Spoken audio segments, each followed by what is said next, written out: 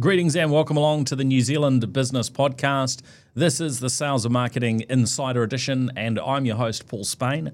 Today, we're speaking with Julian Smith, who is the General Manager of Global Marketing at Rocket Global. Since taking charge of global marketing in 2020, Julian has seen the sales at Rocket Global grow from 15 million to an impressive 150 million. Julian's experience in marketing includes working across some of New Zealand's greatest brands, including Icebreaker, Fisher & Paykel, Earthwise, Steinlager Pure, and Les Mills International, to name just a few. Julian and the team at Rocket Global were winners of the Supreme Award and the Large Business Award at the New Zealand International Business Awards that have just taken place in October. The New Zealand Business Podcast Sales and Marketing Insider Edition is brought to you by Gorilla Technology and 40 Thieves Nut Butters. Gorilla are the go-to company for innovative small to medium New Zealand organisations who want the best of managed technology and cybersecurity services. Well, let's jump in. Great to chat. Great to have you in the studio, Julian. How are you? Yeah, really good, thanks. Great to be here, Paul. Yeah. Look, we go back quite a way. It's really exciting to sort of, sit down and to hear a little bit about, what you've achieved in your career, and I guess the opportunity to, take some learnings from that, because you've had some incredible success. You worked with some amazing brands and really helped move the needle for those brands. So I'm kind of keen to hear, where did it all begin? Where did you grow up? And sure. and what was sort of the foundations to your career in terms of study and so on? Yeah, so probably for me, I grew up from quite a humble sort of background, and one of the things for me was just really looking at what potential I could have in my career, what I could do in my life, and I think some of the biggest drivers were actually, what does success actually look like for someone coming from a humble kind of Auckland in a suburb, and how far can I sort of go? So one of the drivers, I guess, was, from that kind of humble background. I think the other thing was I was really into sport, and it was such a motivator for me. I could see people performing at a kind of a high level. I was fascinated by the Olympics as a kid, and I could just see sort of people driving through achievement and success, I guess, through perseverance and determination. So as a kid, I just became sort of obsessed with training and getting into sport. But equally, I was kind of a fascinating kind of person in that I was in the, out in the field, but I was equally in the art room, so I was there with some of the creative kids as well, and trying to find my identity, I guess, as a younger person with quite a varied sort of set of interests. So, when I found marketing, I found a way actually to combine those interests, whether it be sort of sport, music, art, design, and kind of bring that all to bear, really. So, those were kind of the original kind of influences for me to get into marketing and to look at what I could take out into the world stage, and maybe my unique way of kind of approaching my career and approaching my field was based on all those kind of interests, yeah. Yeah, fascinating. So how did you decide what and where to study? Yeah, I guess my dad had quite a big influence on my life as a younger person, and he could see that I was the kid that was kind of going to school and actually selling other kids, cut up versions of products, for a profit. So he was like, you should get into commerce. And as a younger kid, I was like, what is a Bachelor of Commerce? What's this? But he was quite a motivating kind of person. So I studied at Auckland University. He suggested actually that if I did that at the time, it was quite a good thing for an international career. And he was right. I think it was actually where I really thrived. In my school years, I was really busy sort of kicking goals and playing rugby, and quite a social kid, and I didn't really get into my sort of education. I didn't really put the effort in, but as soon as I got to university, it was really great. I was able to kind of thrive a whole lot more doing topics and studying things that were of real interest to me. So I did a whole lot better at university actually, and sort of found my niche, I think, once I started doing a Bachelor of Commerce. Yeah. Now, looking back at that Bachelor of Commerce, was there anything in particular that was a good foundation for your career that you'd look at and think now, that actually really has helped? Yeah, it's funny, because everyone always talks about how this doesn't help you, and why am I studying algebra at 16? What's it going to do for me? But it was kind of the reverse, I think, when I got to university, and that everything was just so appropriate. Excuse me, I will take some water here. My international business papers, for example, were just so helpful for me, learning about how to set up transnational companies and looking at, a bigger world, and those papers were just great grounding. I did minors in art history as well, so that enabled me to still kind of delve into my creative side at university as well. And then my marketing stats and my numbers side was really important as well. So learning about kind of computer programs really early on. It's funny, in those days, one of the questions in the management science papers was, what is the internet? It was literally a question in my third year at university. And wow. I think out of 900 students, I think 5 people got it right. So very much, huge change, but great grounding then in terms of sort of looking at ways that the world was going to go through a technology change. And I guess my career sort of spans a lot of that in terms of going from faxing right through to sort of where we are today. So highly appropriate. Yeah. So tell us about entering the workforce. What were your first roles? So actually, I sort of reflect on, I was probably my biggest break came through sort of a kid from pretty humble background. I was literally pushing trolleys at the local Three Guys supermarket in my teenage years. I was on like the most minimum wage. I think I was literally on $1.89 after tax per hour. It was something criminal. And I used to have to give a lot to my family just to kind of make it through. That's how sort of skin of a teeth we were. Sorry, I got a husky throat here, but I actually got a break meeting a guy who had a role that was going at one of the law firms in town, Bell Gully, who looked at sort of a young guy and thought, okay, we'll bring him into our summer clerk team. And I went from sort of $1.89 after tax to $20 an hour. And it was like, oh my goodness, this is crazy. This is totally going to be game changing for me. So I think that was kind of the original kind of impetus to look at how I might get more into business, more seeking some of these roles. And so I realized actually quite quickly working for Bell Gully that I didn't want to be a lawyer, but I was, really thankful for their approach, taking on someone like myself. But it was kind of more observing their marketing team actually and thinking, actually maybe I should take up this marketing degree that my dad's been talking about because I actually quite enjoy what they're doing. So my last year of summer clerking there, I was able to sort of join the marketing team and get some experience that way. So that was kind of my first kicker into the whole field. Fantastic. Yeah. That was great that you were able to make that pivot within the organisation. Was that hard to engineer? Bell Gully was actually a really great company at the time, and they were looking to really help younger people and bring them on and give them experience. So it was actually just one conversation, and it was quite simple actually. So, but you initiated that? Yeah. So I went to my kind of manager at the time and said, hey, actually the law side is probably not for me. I really enjoy the commercial law side, and maybe that's good grounding into marketing, but can I get some experience this year as a kicker into that?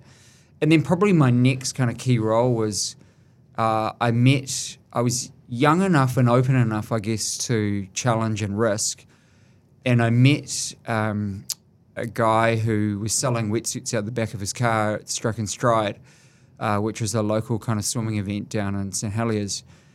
And he had a business called Performance Speed Suits, and he said to me, "Oh, look, why don't you join my company? Because I've got this great world-beating kind of product, but I need someone like you with a marketing degree, and you could come in and help me sell it overseas."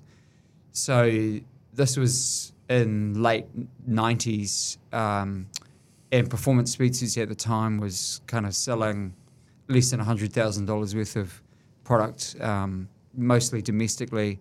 But we turned that business into Orca and grew that around the world over the next sort of 7-8 years, yeah. Orca, I mean, a real big New Zealand success story. How much did that grow? It grew a lot, yeah. I think we had some fantastic success trying to look at creating the world's fastest wetsuit. It was always the vision, and I think great businesses, great brands always have a really clear vision. So we articulated quite naively, really. We had this kind of can-do attitude from New Zealand in that we didn't really know what we couldn't do. We were young guys trying to take on the world.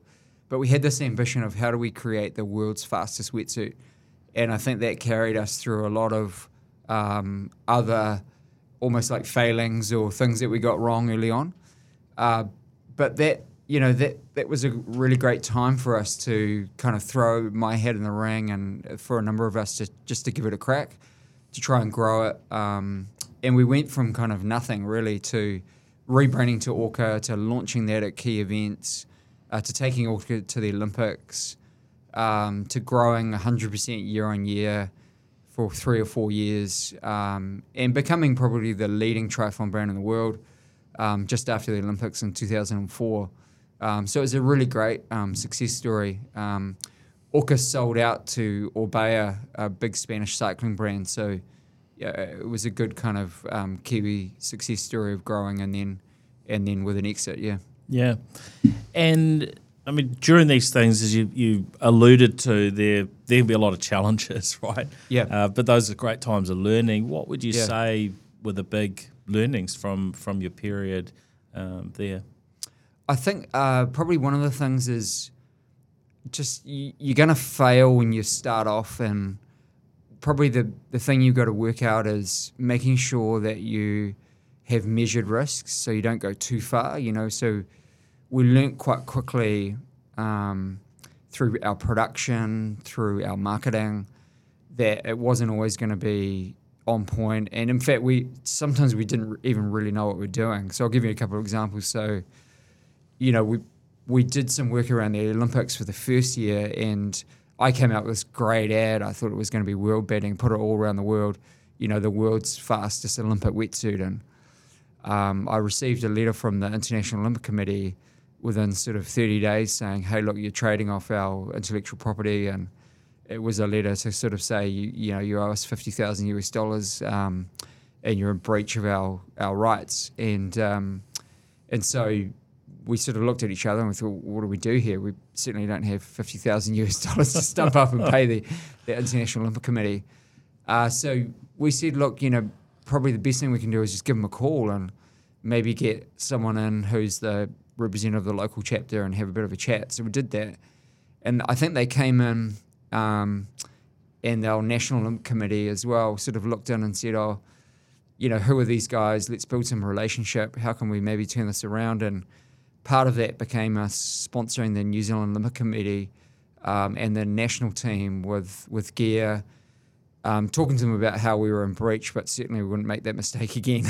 And just educating us really around in New Zealand what was the Flag and Emblems Act and how we needed to manage those properties. So I think when you make mistakes, you're better to just try and build relationship, be honest, work through it. And certainly probably the learning is to try and make smaller mistakes as you go through business. But we were some young guys who had this passion, had this idea of taking on the world, and I think it was probably some of the best learning I could ever have. Almost a young person doing an MBA, really, in international business through that time. Yeah, it was great. Fantastic. And then what what was the next step, and why did you exit that? Because you moved into an agency type role, right? Yeah. So I think Orca had kind of run its course. I really enjoyed working with a team there, and some of them I still keep up with. A great business guy, Jamie Hunt, who now works. He's got a new business actually that we worked on the brand together called Precio, and he came out of the 2XU business. We worked together at Orca. So some really great connections now with like-minded people. But it was just really time. I lived up in Hong Kong for a couple of years and based myself there and got some international experience, like creating a purchasing office up there for Orca. And then when it was sold, I think it was just the time to kind of move on. So I was looking for something a little bit different. I had returned back to New Zealand. I was living here.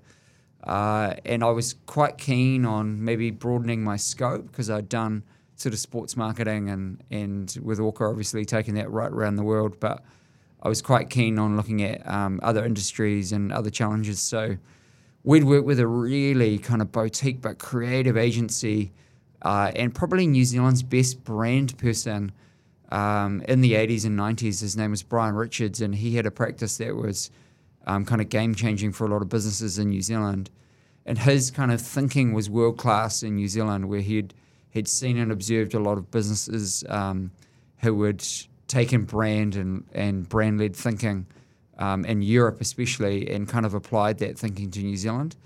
So I'd got a lot out of working with him, and we started talking, and then we developed a partnership to kind of take the agency, which we grew from it was quite small, grew from sort of 7-8 people to about 42 people over the 10 years that I was involved. But it was less about numbers, I guess, but more about the influence. And we were able to work in with a lot of New Zealand businesses that wanted brand and marketing to be kind of a key part of their mix. So, yeah, we had a real specialization in primary sector and food and beverage and taking kind of businesses that were differentiated and putting them on the world stage, yeah. So what's a sort of, summary of the playbook that you would follow to do that? Because, as a nation, that's what we need to do, right? We need to take, the incredible, products that come out of the, ingenuity and the smarts that Kiwis often have with coming up with things that are unique and different to what else is out there. Yes. And we need to take those things onto the global stage. We do, and that's been a big passion of mine. A big part of my work actually is to create these brands that are world leading in the categories that are differentiated in that way. I think a big part of the model that we used to use, which I talk about quite frequently and openly, is that you've got to, I touched on it before, but you need a really strong vision. You need to set an ambition. That's kind of the first bit. But you need to articulate that in the way that it's different. So that's kind of step number one. Step number two is you then need to kind of find your story. So a big part of the brands that I've worked on in my career, we've put storytelling really at the forefront of those. So how do you create a really unique story? And we talk about a story that the world's never heard before. So it has to be your story. It has to be authentic. It has to be engaging. It has to be quite rich and deep. And so a lot of the businesses I've worked with, including Rocket, where I'm at now, you actually go to long format. You go into, chapters of your story, what makes you different. How do you create that texture, that uniqueness? And it should exist in some long format. You might only ever use it in short form, but there's almost like a storybook that you develop for it. So that's a big part of what we did in the agency. We wrote the story of Icebreaker, we wrote the story of Steinlager Pure. We wrote the backstory for Fisher & Paykel, appliances. It's that type of thing that you can draw from as a source document. So that's step number two. Step number three is, how do you then bring design and the visual articulation of that story and that vision to life? And so, a big part of my influence is always try to find, interesting design, things that are quite out of the category that can influence, So I try and do that with every project. But design plays such a key role.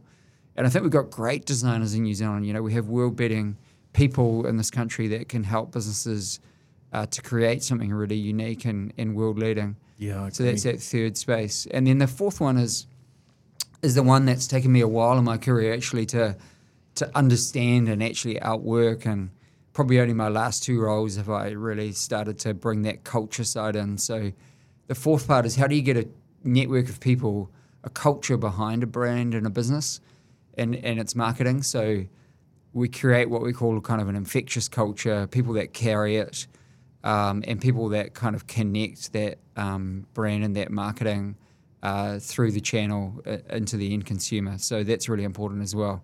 You want to kind of create brand heat in a way that people just end up loving your brand, and that's really the key. So that model is one of the models that I've used out throughout my whole career, yeah. Sounds pretty challenging. That last bit, create brand heat. Yeah. That must vary a lot from one brand to another in terms of how you create that excitement, that attention, and so on, right? Yeah, it does, and I think that's a real challenge. You know, that's a cool part of the brand side of marketing is how do you create something that people will love and connect to. You know, I think people buy things that or in communities of things that they love and care about. So how do you create that no matter what category it is? And I think, you know, my recent role kind of shows you that no matter what it is, even if it's a commodity and it's a real challenging product, that you can still do that if you're clever. Yeah. Great. Anything else from that, you know, time in agency land with Brian Richards? That was sort of any other lessons that sort of stand out? Yeah, I think that those businesses that take that time and take that effort to differentiate themselves, I have seen them really win over time. And I think the principles of brand and marketing put in those ways mean that you can actually really stand out in your category. I think the other thing that we touched on is, you know, products that can try and trade up over time will really win out in terms of their position, in terms of their pricing, in terms of the value that they're creating. So it's a real, as you say, it's a real challenge to try and trade up and not just be in the middle market. But there's a whole kind of position which you look at kind of between prestige and mainstream. And it's almost like, it sounds like a strange word, but this idea of kind of masstige marketing, which is right in that sweet spot, where people will pay a little bit more. It's perceived with those premium cues. It's not super premium though. It appeals to a growing number of consumers around the world who have higher disposable incomes. That's the positioning for New Zealand products that can really win. And so that's what we've been pursuing and finding out what consumers are kind of thinking in and around that kind of positioning in the market. So that's been another thing that I've always tried to pursue, is that masstige positioning. I like that. I like that that term and that thinking of sort of mass market, but you know, not the budget offering, but there's obviously something special there. Yeah, I read a really good article in Harvard Business Review in 2002. It's quite an old article all about this concept. I think it was written by Silverstein, who was a really great marketer in the US. And it was game-changing for me at Orca at the time, because it talked all about how trading up, reaching this new kind of consumer that was emerging in the world, and particularly in the States and Europe, and often how a lot of the decisions in the home were being made by these consumers who had a little bit more income. They were interested in brands, and they were starting to more than ever be more savvy around what was their kind of personal choices in life. So that, I think it was called Trading Up in Harvard Business Review. Now you moved across to Les Mills International. You were global marketing director there. Tell us a little bit about that, because that seems like a really good alignment for you. And I remember following some of your sort of social posts. Yes. During that period, 2016 through to 2020. Yeah. And it did seem like you were in a real sweet spot with that sort of crossover of your marketing talent and also your interest in sport and fitness. Yes. Oh, look, I think that's probably a sweet spot for the whole industry. That time it was a real boom for fitness. We had probably the leader in group fitness in the world in Les Mills International. We had grown to, over that time, we grew to, I think, 15,000 clubs to well over 20,000 clubs who were licensing our workouts.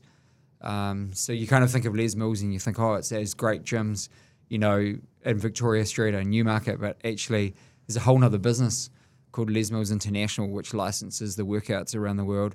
And Philip Mills has been, probably one of the pioneers of the whole industry. A handful of people in the world, probably 5 people who have been the most important people in the whole fitness industry, and he'd be one of those 5 people. So you've got a really great kind of person leading that business in a way that's been revolutionary. So it was just really special to be a part of it, actually. And it's a family-owned business, which is really unique in the world. I think Burton's the only bigger kind of family-owned sports business in the world still, as a snowboarding business. So, I think sometimes you forget how great that company is out in New Zealand. So, yeah, I think I took on that challenge. I worked a lot with Philip closely during that time, which was really great. And we were able to take Les Mills out to a lot more consumers, millions more people around the world, which was a real passion of mine, fitness and sport. So it was great, yeah.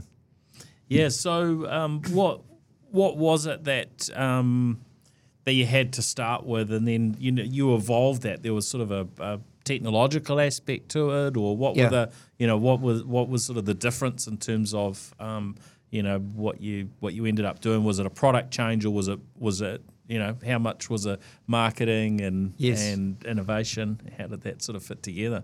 I think there were probably a few things in terms of my influence on the business, and maybe the creative design side was the first piece. So there were some great parts to the brand, but the brand had some real naff parts as well when I turned up. Naff. I love it. Things that just weren't that cool, to be honest. Yeah. And group fitness wasn't that cool. But probably the first opportunity was to work in with the global partner Reebok, who was becoming cooler. They were seeing fitness as a way to kind of grow their brand internationally, and they were doing some cool stuff actually with CrossFit at the time, and so we sort of said, hey, which was the beginning of that sort of sport. We said, hey, well, look, why don't we come at this and actually level up our marketing, our creativity together, and how can that play a role for the whole of Les Mills? So we went out and we tried to find some of the world's best sports photographers, So we started working with people like Carlos Sorrell and people who were known worldwide as the best sports photographers in the world, and creatives. We started working with some of the big agencies out of the US who could kind of take the business to another level with their creative ideas, and so I just sort of set an expectation that this should be a world-class brand, and everything we do should be at that kind of level. So that's probably one of my key influences through that relationship with Reebok, who I spent a lot of time with up in Boston. And then the second thing, is probably more a part of a team with the technology changes going on in the fitness category at the time. Was, we were in 20,000 gyms, bricks and mortar, and everyone did their group fitness by turning up and, going into that class. But we had, a real change with more and more people just every year saying, hey, can I do these workouts at home as well? And so technology was playing more of a role. So, as I say, a team of us, probably the head of music at the time, Philip, who was interested, obviously, and other people in the business, Vaughan, who headed up Les Mills Enterprises. We sort of said, how can we take this into a technology platform? And we were seeing brands like Kayla Eatonus out of Australia grow from sort of nothing to sort of 10 million followers, with her fitness products online and through digital applications. So we looked at starting what was called Les Mills On Demand, and I can remember the early model had, less than sort of 200 people on the platform. But we started investing into that and growing that over time. And boy, it was probably the right thing with what happened with COVID, coming at that business really early on, being in China, that hit that company quite quickly. So Les Mills On Demand became Les Mills Plus, which it is today, and the model's a really successful model in terms of taking it to an in-home experience and setting it up so, hundreds of thousands of people can do Les Mills in their homes. Yeah. Yeah, that's amazing. So now it's all about Rocket. Yeah. Rocket Global and selling apples. Yeah. How hard is it to sell apples and to sell a lot of apples? Because you're selling $150 million worth of apples a year now, right? So it's a lot, right? So, walk us through the story and how you were, enticed into to the world of apples. Yeah, I think it was a real challenge for me. I think I was excited about taking on a commodity. People always sort of said, "Oh, Julian, how hard is it to sell, the world's leading workout around the world, or how hard is it to sell such a cool brand like Orca, or be involved with, Stone Lager Pure? It's a great product anyway." But taking on a commodity brand out of Hawke's Bay with quite a sort of humble company and saying, how do you create the world's most loved apple brand, and how do you engage millions of consumers to love a brand that's the humble apple? It was quite a challenge, actually. So I thought it was a great one, and Pioneer Capital, who own the business, were really keen on bringing me in, and with a couple of other key executives. So it was just the right timing, I guess. The fitness industry was going through a really tough time, and I could see that the food industry, and particularly high-quality food products out of New Zealand, were going to be in hot demand. And then the other piece of research that I did was just around pre-packaged food. So Rocket's got that massive advantage in the world where food safety and other attributes of the product were just world-beating. So, so it was a really great thing to take on and sort of see what I could do with it. And a bit of a better up moment, a lot of people I spoke to were like, "Shit, Julian, what are you doing? Like taking on, you're the king of kind of sports marketing and fun businesses that you're involved in, but you're taking on an Apple brand." People didn't get it. So I'm really delighted that I've been able to sort of do what I've done with Rocket. Yeah. Maybe for listeners that don't know about the brand, and there's always a few people that maybe have been living under a rock or what have you, but maybe you can walk through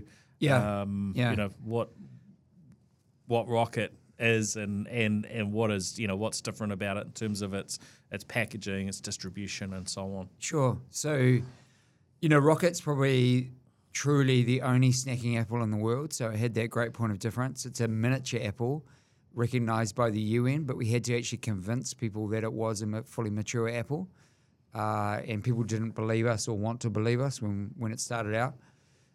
So it's packs a massive punch in terms of nutrition, though. So it's half the size but double kind of the nutrition of a normal apple, so it's like a superfood.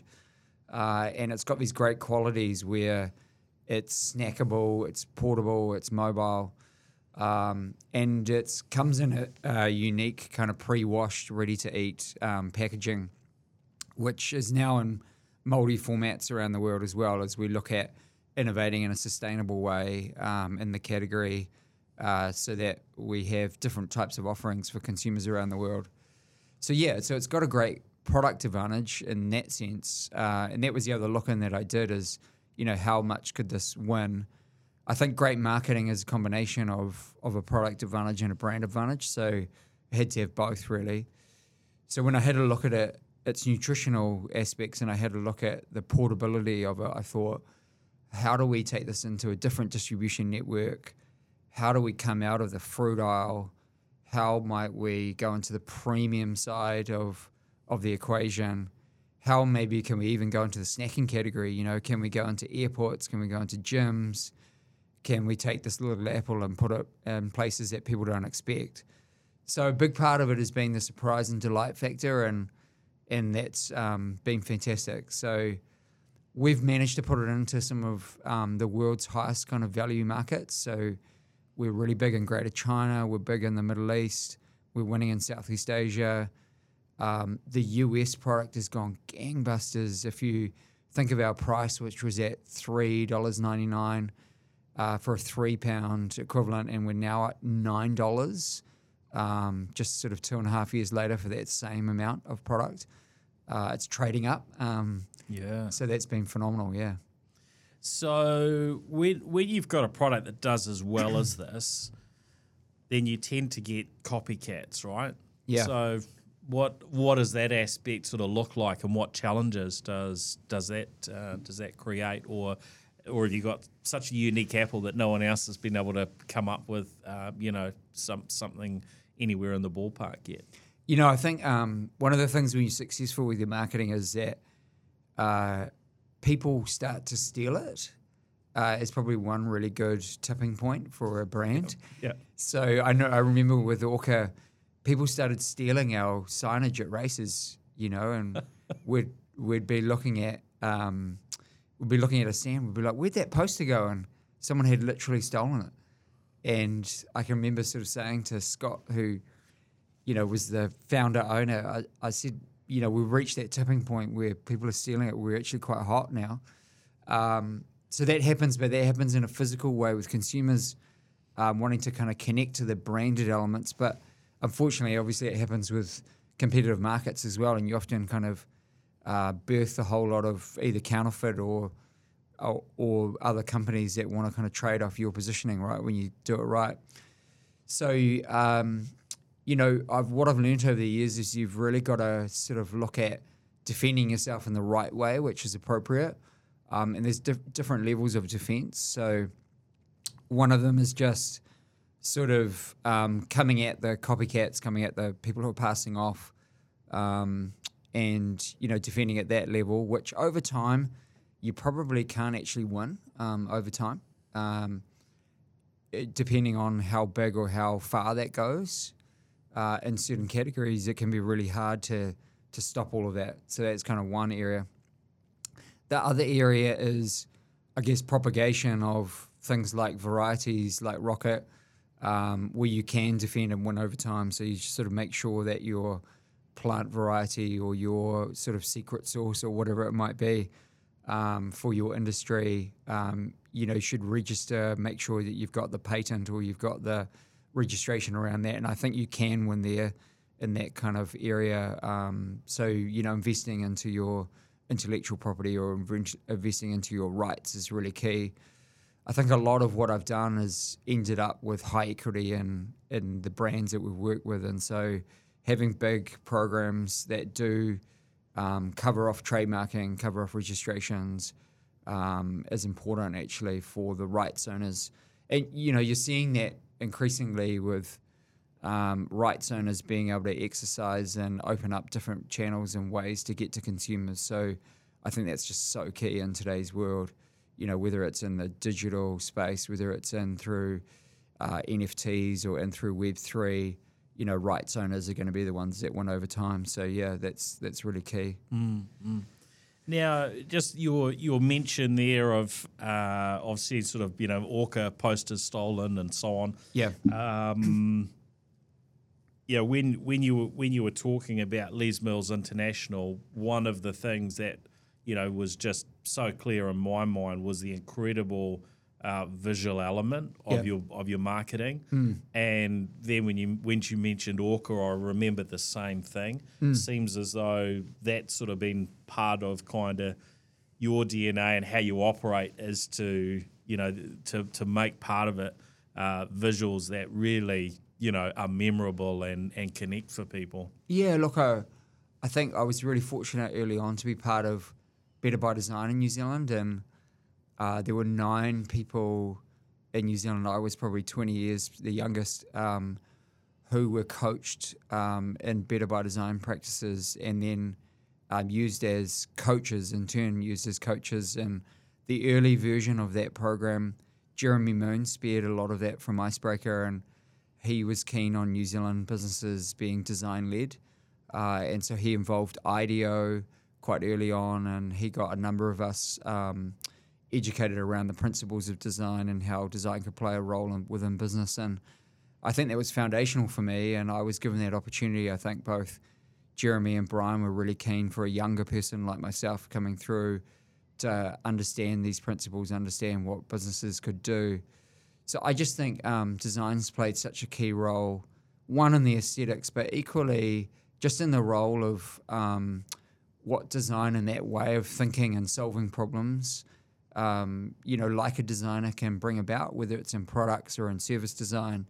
So it's been a big part of kind of the way that I work, the way that I think. I'll always try and bring creatives into a problem or into a project. I'll always be pushing the businesses to kind of think about it from a design lens. And I guess it's part of, as I said, that early kind of wiring that I had where, creativity was such a key part, and being in the art room was just as important to me as being on the field or being, in the mathematics kind of arena or in the business arena. So, yeah, I think it's a big part of what I've done and built into those brands. It's part of maybe my signature that I've left on a few of those brands as well. Yeah. Definitely. Yeah. Now, there's something, I'm not sure if it's on your LinkedIn, but you've been doing some work down this track of NFTs, non-fungible tokens, and it sort of relates back to some of what we were talking about with Rocket and IP and so on. So can you walk us through what's happening on that front? Yeah, sure. So look, I guess I'm learning, is probably the first bit is that's an area for the last just over a year now that I've been working in with the team at Glorious Digital and learning really and just being an extension to their marketing team, working in with Murray Tom and Tim Harper, and Dan Carter's obviously involved, and trying to navigate, I guess, a very changing world week to week, and working on projects and looking at great world-leading properties like Wimbledon and other projects that they have, to sort of say, how do we apply a lens to this which can build on some of the principles that I'm bringing from more of a traditional marketing sense, bringing those into a kind of a Web3 environment with Glorious, and trying to do things again from New Zealand which can be world-beating. So I just love that kind of part of what they're doing. They've also got a really true kind of authentic model, Glorious, which is fantastic in that I think Murray set up the business, for artists first and musicians and creators first, and try to work that model so that they get such an advantage working with Glorious. So that fits really well with me as well. But to be honest, it's been more out of interest and to see whether I can just kind of help them from an extension perspective to their marketing. Yeah. I think that it's a really fascinating area, and I always think that we've got to put on this futurist hat, like all of us need to, right? Be looking ahead at where things are heading, and there's always technology that's coming. Yeah. And if we just wait for it to become sort of completely mainstream, then often there's so many opportunities that can be missed out on. So I think it's important to experiment and embrace. So that's a great approach. I think, Paul, great marketers should be influenced from lots of different ways. So even though I'm working for an Apple brand, I'll spend a lot of time looking at design, looking at creativity, looking at technology, where it's going. Trying to encourage my team, coach my team. What are you looking at? What are your reference points? What's happened over the weekend that's new in the world? So that whole space, I think, is really important for marketers to, even if they're not out working a whole lot of projects, think about maybe one thing that they can do in a Web3 environment, in the next 12 months, and how can they be involved with their projects? How can they be involved with what they're doing? and you can find ways, which are easy ways in to use those technologies, So you might be running an event and you might just put up a PO-app, just a proof of attendance, and you just run it through that and just learn through that, as a really easy starting point. You might say, hey, we're actually looking at doing something a little bit more creative with some digital art for our business. So, yeah, I think marketers should always be curious, and they should be constantly learning and being influenced by lots of things, Yeah. Yeah, that's great. Now, one question that I do like to ask is if there was sort of one tip or one piece of advice that you could give listeners to sort of take away and implement tomorrow, what would that be? I think it would be that if you don't already have a really strong vision for what you're doing, to try and articulate a vision in a way that's world-beating, and to spend time developing and crafting something that people can carry throughout the organization. So when we cracked for Rocket, we want to become the world's most loved Apple brand, and now a team of people kind of carry that. Just that vision has really enabled us to really switch on across a whole global network, a way to set that ambition, to set our kind of goals, our metrics, and kind of measure against that. So that would be probably the main thing. I think the other thing that I really learned at Les Mills International, which I've applied to Rocket, was just the power of setting your marketing metrics in a way that are measurable, but equally that are powerful. And so you have to have that ambition first, but then you have to sort of set your metrics in a way that, again, your team knows what it needs to deliver on. It's really clear, and you're bringing those metrics into a lot of your meetings, So that performance kind of led edge, I think, is what a lot of New Zealand businesses need, is to combine maybe their natural advantage or their natural flair in their category with that performance edge and the measurement of those metrics, and bring those into the conversation, bring those into their daily work, and even review them lots. I think maybe that's the thing that's missing in lots of New Zealand businesses, is that performance edge. Yeah. And so how do you do that? How do you do that performance piece? You must have a lot of data points you can draw from. How do you decide what are the most important ones and the ones to look at? Otherwise, you could spend a day looking at numbers, right? But you need to be able to quite quickly drill into the metrics that are going to be most valuable, and not sort of cloud people's views with too much data. Yeah, I think you sort of look at the pillars that matter within your marketing mix. So I'll give you an example at Rocket. So we use brand as a pillar. So we measure prompted and unprompted awareness, globally. We've set that up through a partner in Sydney called Qualtrics, who does that across global markets for us. Who's a technology partner. So that's one pillar is brand. Then we look at consumer. How do we grow millions more consumers around the world? So we're looking at our data sets. We're looking at growing our connectedness globally. So those are metrics for us. So that's in that consumer pillar. And then we want to win, unashamedly, we want to win and surprise and delight people at point of sale with Rocket. So we set a number of point of sale metrics, whether it be exemplar stores, the number of exemplar stores we want around the world, or high impact displays that we want. So you suddenly start to work across your pillars that matter across your marketing mix, and then you set those metrics kind of accordingly.